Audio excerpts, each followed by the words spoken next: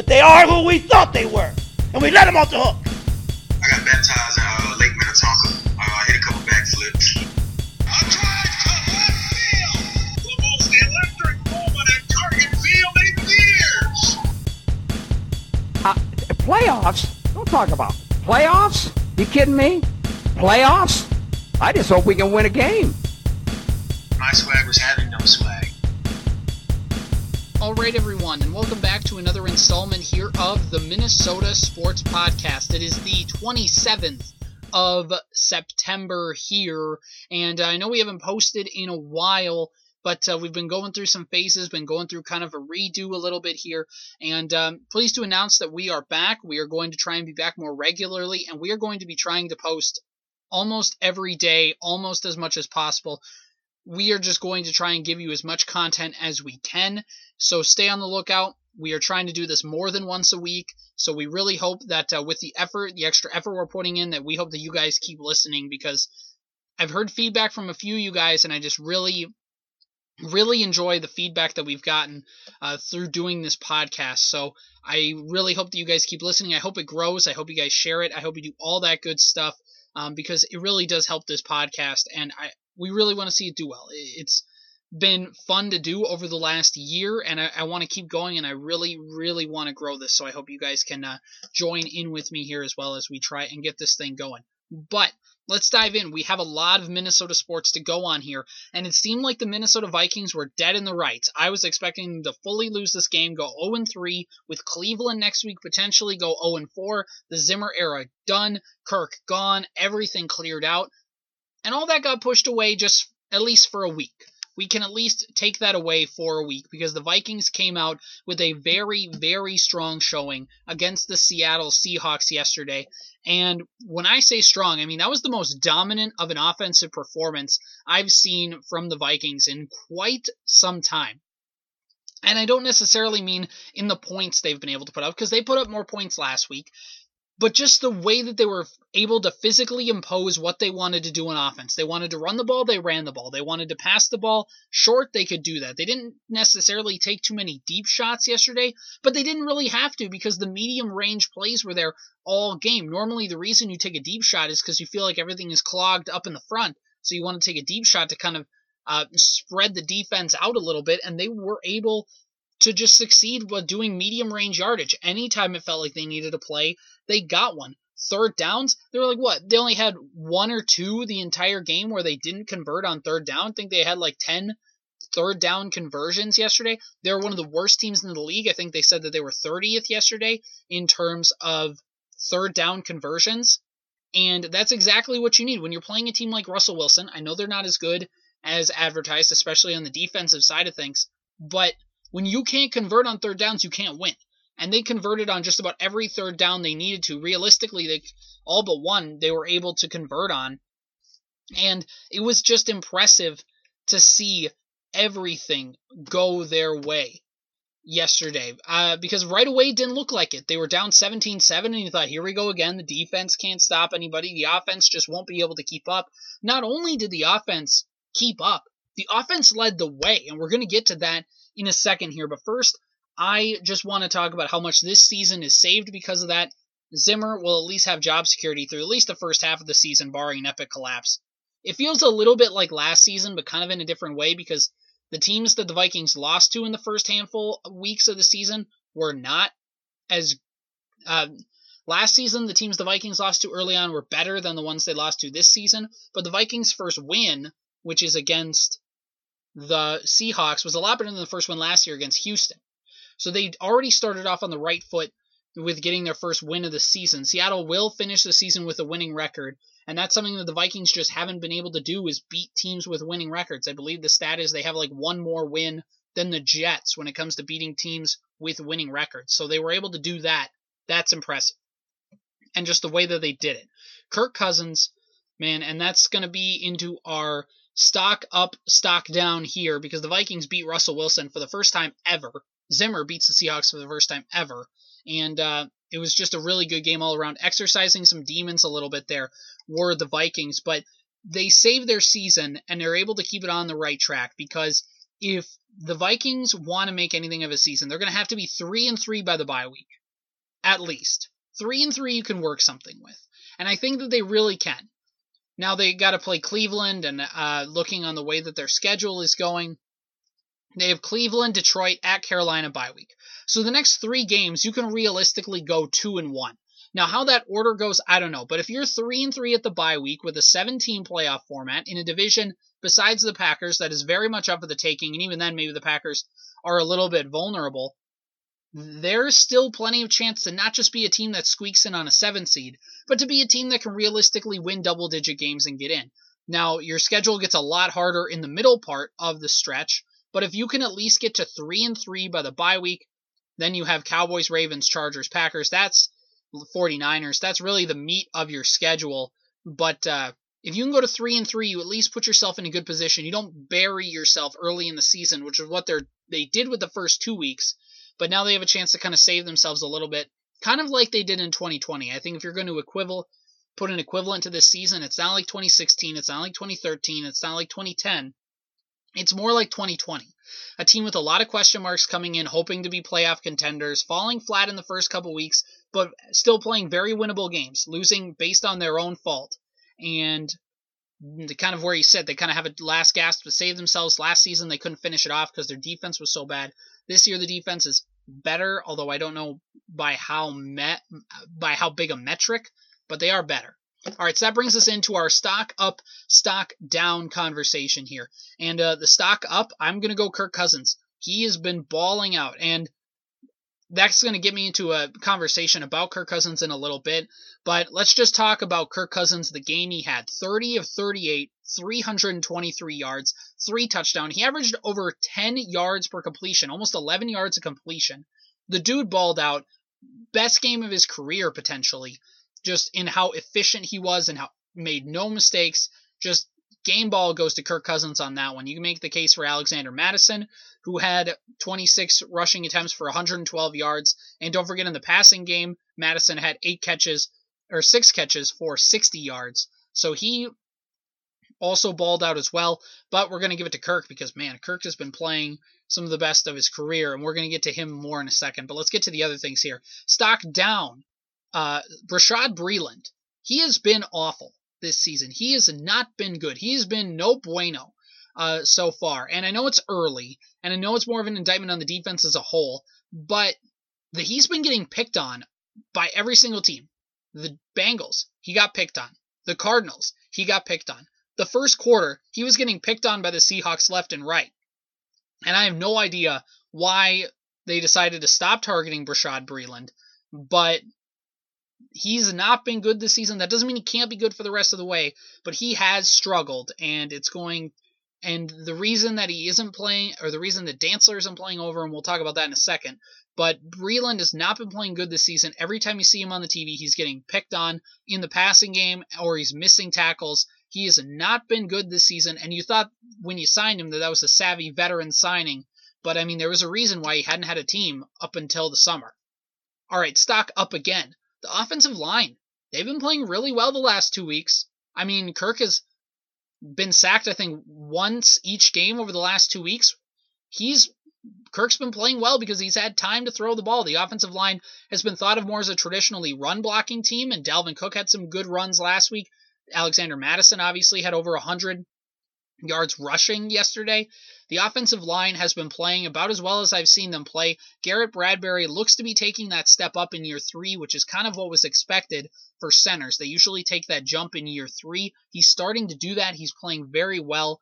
Great effort for the offensive line. Garrett Bradbury, Brian O'Neill, Rashad Hill. And Rashad Hill has been relatively quiet. You know, whenever offensive linemen are like this, the less you hear about their names, the better. The less you're wondering what Rashad Hill is doing on a play, the better. And I haven't heard Rashad Hill's name. He's been playing well. Same with Bradbury, and same with just the unit as a whole. Obviously, you'd like to see Darrisaw work his way in a little bit, but right now, Hill is holding down the fort. Now, when the Vikings play better teams later on in the season, we'll have to see. But for now, offensive line, they've been playing well. Stock up. Stock down. We are going to go a couple of defenders here. Anthony Barr and Cam Dantzler. for two different reasons. Anthony Barr has been hurt. He hasn't been able to play this season. The Vikings thought he was going to be able to play yesterday, and he wasn't able to. And it kind of brings into those questions. He's got that phantom injury. Nobody knows what it is. Nobody knows how he did it. Nobody, kind of like the Danielle Hunter thing. The Vikings have just downplayed it. And you can do that until he keeps missing games. He's missed the first month of the season, and it hasn't worked out for him so far. He hasn't been able to get his way back in. It hasn't worked out for the Vikings when it comes to trying to keep it under wraps. He's one of their best defenders. Nick Vigil has done okay, but Anthony Barr and Eric Kendricks together are amazing, and when they're not apart, the Vikings defense takes a step down. Keep in mind, Anthony Barr, also the defensive play caller for the team. He's something that he's done really well in his previous years with the Vikings. So that's another thing to keep in mind there is Anthony Barr's impact. If he keeps missing games, they've been able to escape it a little bit, but keep in mind the defense hasn't looked that great, and having one of your highest paid defenders in there would certainly help with Anthony Barr. And Cam Dantzler, I mean, he showed promise last year. He kind of got in Mike Zimmer's doghouse a little bit, and he has not responded well, deleting tweets, kind of vaguely subtweeting his situation, his growing unhappiness with Mike Zimmer. Mike Zimmer said in his presser today that he's going to have a conversation with Dantzler about it, not going to want to be in the room for that one. But Dantzler just hasn't been on the field that much. Zimmer made the comment during training camp that he's going to have to learn how to play special teams. I don't think that sat well with him, but you're a second-year guy, and you didn't play well last year, and the times you did play well, you were hurt. So you're not dependable. Of course they're going to get veterans. Of course the veterans are going to play over you, unless you really think you've outplayed them that much. I know Zimmer has a habit of leaning towards the rookies, but it's still he's got to outplay the veterans. And Dantzler hasn't been able to stay healthy. He hasn't been able to overcome that. Chris Boyd is playing over him. So stock down for Dantzler, somebody who showed promise but is just kind of a little frustrated. And he's frustrated. I'm sure the Vikings are frustrated, but it's been frustrating for his development that he hasn't been able to do more with the situation he was given last year and this year to really kind of grow in that corner role. And it is a little unfair because corners typically don't grow as fast as other positions, but still, it's been rough sledding for Cam Dantzler. All right, our last stock up here is Klint Kubiak. He called a phenomenal game yesterday. Again, week 1, terrible. He was terrible at calling plays, but week 2, much improved. Week 3, almost perfect. And the way that they did things, the way that they were able to dissect the Seahawks defense, which, by the way, is not good anymore. The Legion of Boom has been gone for a long time, but this is nothing like the teams that Russ was winning playoff games with early in his career. And Klint Kubiak tore him apart.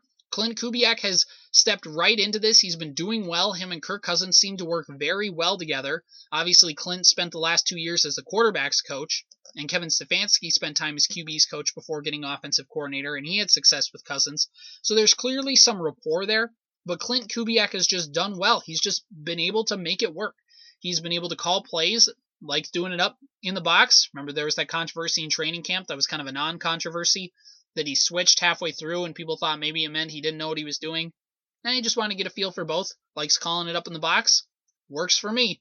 The Vikings have scored 30-plus points in 2 of their 3 games this season, and that's been part of the quarterback, but it's been also part of the offensive coordinator putting them in positions. We're going to get to how the Vikings should approach an offense just a little bit here. But first, let's talk about Kirk Cousins and the Kirk stans. Kirk lovers, Kirk fans, whatever you want to call them. I call them Kirk stans because I'm on Twitter and I think Twitter is real life. But the Kirk stans need to chill a little bit, guys. You need to chill. I see people on Twitter going, where are all the Kirk haters at now? And where's all these people that didn't believe in Kirk? And Kirk is the best. And how can you not believe in Kirk? You guys, there is plenty of reason to be skeptical on Kirk. There's also plenty of reason to like Kirk. He's a very polarizing quarterback. He really is. And to pretend that, oh my gosh, how come you don't like him the way I like him? That's dumb. He's playing the best football of his career, though. Kirk Cousins is, which is why they're excited. And why they're why they're coming after people who doubted him. Sure, I can see that a little bit. But let's not pretend that Kirk has always played this way. Kirk is a very hot and cold quarterback, and right now he's on a hot stretch, and potentially one of the best hot stretches of his career. He has not thrown an interception yet this season. He's thrown 11 touchdowns, I believe, in 3 games. He is on fire. He really is. This is the best I've seen Kirk Cousins play, at least in a Vikings uniform, and I would venture to say better than when he was in Washington. But he's playing the best football of his career. But remember, the hot and cold stretches have always been a thing. Kirk started out cold last season. They got into the hole, and then Kirk got hot. They won a bunch of games. And then he got cold again. It's the hot and cold nature of Kirk Cousins. It's why he's been such a frustrating, it's why he's been such a polarizing figure, is because of the hot and cold stretches. So he's finally playing up to the level of his contract. When Kirk Cousins is at his peak, and I've said before, Kirk is a quarterback of peaks and valleys. But when he is at his peak, he's worth the contract. I'll say it. He is. The problem is I want to see it for a consistent season. If he would play like this, not to this exact level, but even just a slight step down through most of the season, he would be better. If he could avoid the very valleys, like the very, very lows, he would be an easy top 8 quarterback in this league. The problem is when he gets low, he looks like he's never played quarterback. He looks like nervous. He looks like he's discombobulated and all that kind of stuff. So Kirk does play well. He has the capability to play like a top 8 quarterback. Nobody's disputing that he can't reach that level, but it's how long can he reach that level and how often does he do it? But right now, Kirk is playing to the level of his contract. He's been fun to whip the ball around the field. It's been fun to see him kind of take his own in this offense. They've talked about the leadership capabilities, and a lot of people are going to point to the vaccine stuff, whatever. Back with the vaccine stuff broke out, I have never been a big thing that was going to completely mess up the team. I was just going to wait for it to come back and bite him sometime, during the season, or God forbid during the playoffs. And it could still happen, but until it does, it hasn't been an issue, and I never expected it to be once you got past kind of the initial shock and awe part of it. But, I mean, he's been playing well. I mean, Kirk Cousins has been playing to the level of his contract, and it's been fun to see. And so this is what I mean. I have a tweet pulled up here with the Kirk Cousins stance, and people are like, just to be clear, the real Vikings fans on here know who the Kirk haters are, or were. You can't hide. And it's like, okay, nobody's hiding. Like, it's these people just take it way too seriously, I think, with the Kirk Cousins hate. Just because you have critiques of Kirk Cousins doesn't mean you hate Kirk Cousins. But I digress. I could talk about that one for a whole podcast. But because Kirk Cousins is playing so well, because the offense is hot right now, you need to lean into that if you're Mike Zimmer. I know Mike Zimmer is a defensive-minded head coach. I know he loves the defense. I know he wants to build it through running the ball and playing great defense, controlling the clock, all that good stuff. But the way Kirk Cousins is playing, the way that Cook and Madison are running, the way Jefferson, Thielen, KJ Osborne, the way that they're all playing on offense, you need to switch gears. Bill Belichick was a successful head coach in the height of the Patriots because he knew when to game plan. He knew when to be a running team. He knew when to be a passing team. He knew when to play the short game. He morphed his game plan to what he needs it to be and where his team was at a certain point in the season.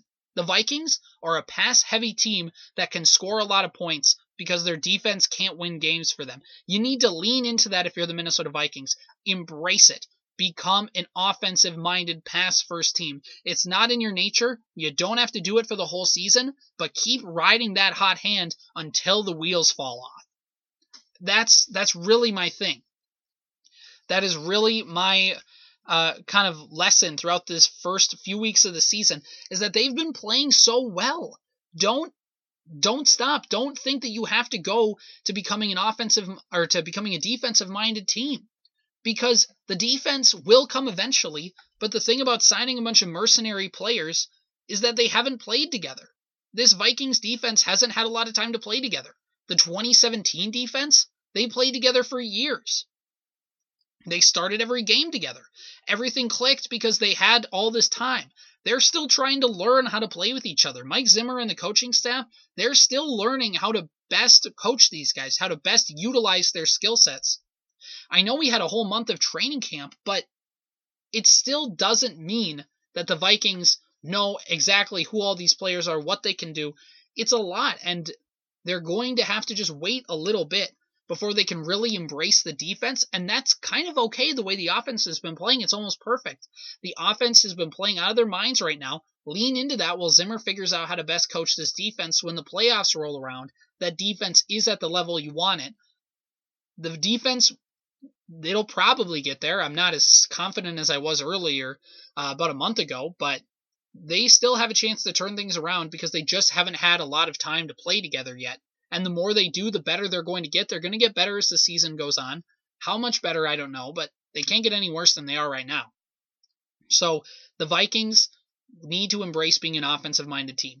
That is the thing, because this defense feels like it's the bend don't break defense from last year, and it's all fine and dandy until you find a defense that's going to snap, or an offense that's going to snap your bend don't break defense in half.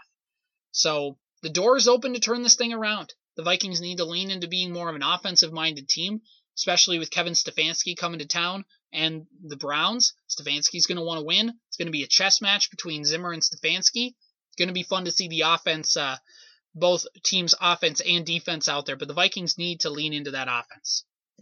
All right, let's move on now here to the Twins. So the Twins have been losing. The season's just kind of winding down. We really don't have much in terms of their on-field thing. So let's just talk quickly about Justin Morneau here today. Morneau got put into the Twins Hall of Fame over the weekend, and it kind of made me think a little bit back on his career. I have a piece coming up on it for Zone Coverage tomorrow if you want to check that out. But Morneau could have been a Hall of Famer. The more I think about it, I kind of forgot about him for a little bit, but now that he's back with Bally Sports doing play or color commentary, now that he kind of had his weekend to shine, it really made me think that Justin Morneau could have and should have been a Hall of Famer. And it's mainly through no fault of his own. But it's just, I keep thinking back to that 2010 season. I remember I watched every game that 2010 season, or followed every single game. I was locked in on the Twins that season. Justin Morneau had a WAR of 5. He was 5 whole wins above replacement in the first half of the 2010 season. Now keep in mind, WAR is a cumulative stat, so the more games you play, the higher your score is likely to be. If you play a full season, your WAR is going to be higher than if you played half a season. But Justin Morneau in 2010 had a WAR that was almost a whole run higher, almost a whole win higher, I should say, than his 2006 season where he won the MVP. Morneau, if he doesn't have to keep on the same breakneck pace, but even if he just doesn't fall off a cliff, there's a good chance Justin Morneau wins the MVP that season. Justin Morneau gets 2 MVPs, probably gets a giant contract extension. Morneau probably stays a Twin for life at that point and doesn't get traded like he did at during the 2013 season. But it all came down to the injuries. It came down to that. It came down to the head injury. It came down to the concussions. It came down to his head getting slammed into a knee trying to break up a double play in Toronto. And he was just never the same. And that's not his fault. It's just how it worked out. He just couldn't overcome the concussion issues. And then, of course, the timing, because the Twins were going through the rebuild. And it just didn't make sense to keep him. But keep in mind, Justin Morneau had a good, I believe it was 2014 season. He was in the home run derby in Minneapolis when the Twins hosted the All-Star game that year. He got some MVP votes in the National League in 2014. He found a way to kind of salvage himself. Now, granted, he was playing at Coors, but, I mean, Morneau was still a good enough hitter. And it was frustrating because if Morneau doesn't have those injuries, keep in mind, Morneau had a back injury that missed him the 2009 playoffs, September and the playoffs. They lost. Morneau got hit in the head with a knee. Out for the second half of the 2010 season, missed the playoffs. And that meant that Morneau hadn't played a playoff game. I don't think he played any with Colorado. He played some with Pittsburgh, but didn't play any with Colorado. But Morneau's last playoff game in a Twins uniform was 2006.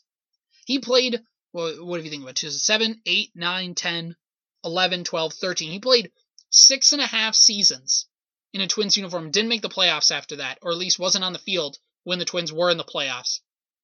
And it's just so frustrating when you think of Morneau's career that he could have been so much better and he didn't get a chance in those playoffs, especially because before those injuries, Morneau was a gamer. He played all 163 games in 2008. He played a lot of games, even when he kind of had that little reprieve in Colorado. He was playing over 140 games consistently. He was a guy who had a chance. He was so close. If he just doesn't get that knee to the head, I think Justin Morneau is in the Hall of Fame. He was an Iron Man.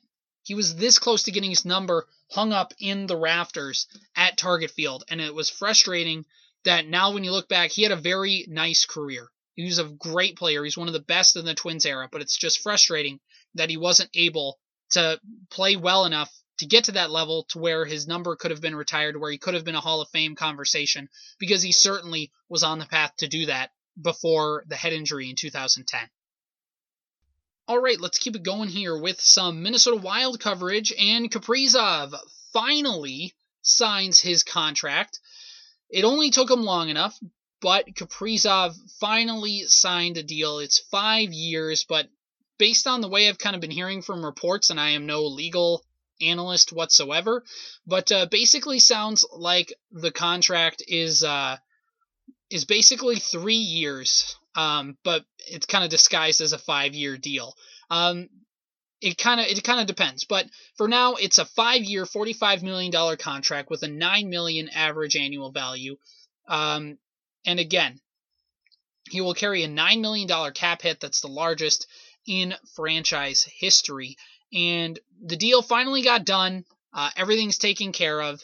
And now they can just start playing hockey. And they play their first preseason game over the weekend.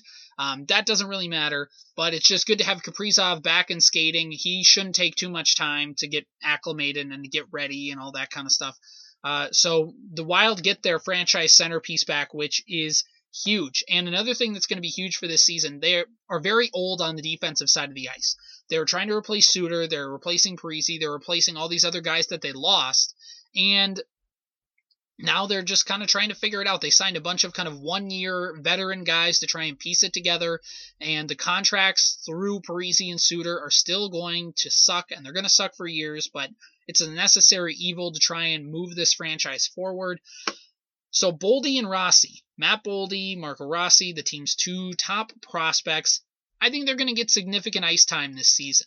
And I think that's important because of those contracts and trying to get out of them, and with the younger players kind of coming in, you're realistically about a couple years away from truly competing for a cup, I think. I could be wrong. I hope I'm wrong. I hope they're competing earlier. But I think 2 to 5 years before, I think 2 years, 3 years probably realistically, but I'll go 5 to where they're kind of in the smack dab middle of that window. But in a couple years, they're really going to be cup contenders once they start to push through the crap that is those contracts, and they finally start to get out of them and can kind of manipulate the cap a little bit to get out of it. But Boldy and Rossi are going to play. They're going to get that experience. They're going to get time playing with Kaprizov, and that's huge for this franchise to get them kind of working. So the future is bright for the Wild. Guerin as the GM has been doing great. I don't know how this season is going to go specifically, but I think no matter what they do this season, as long as Boldy, Rossi, Kaprizov, and kind of that young core start to come together, I think that's a win. I don't care how you do in the playoffs. I don't care how you do after that point, but pretty darn good if you're the Minnesota Wild at this point. And now talking about the Lynx here, they need to abolish the single elimination playoff format in the WNBA. They lost 89-76 at the Target Center last night. They're the better team, but they weren't last night, and in a single game elimination, that's all it takes. Naphtha Collier collapsed, but the Lynx will be back, but that's not the discussion. The discussion is why the WNBA is using a single game format.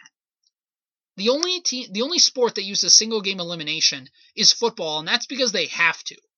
Why you don't do just even a best of 3 game series? I know they do it later in the playoffs. Why are you doing single elimination right now? This is ridiculous. The Lynx were a 3 seed in the WNBA.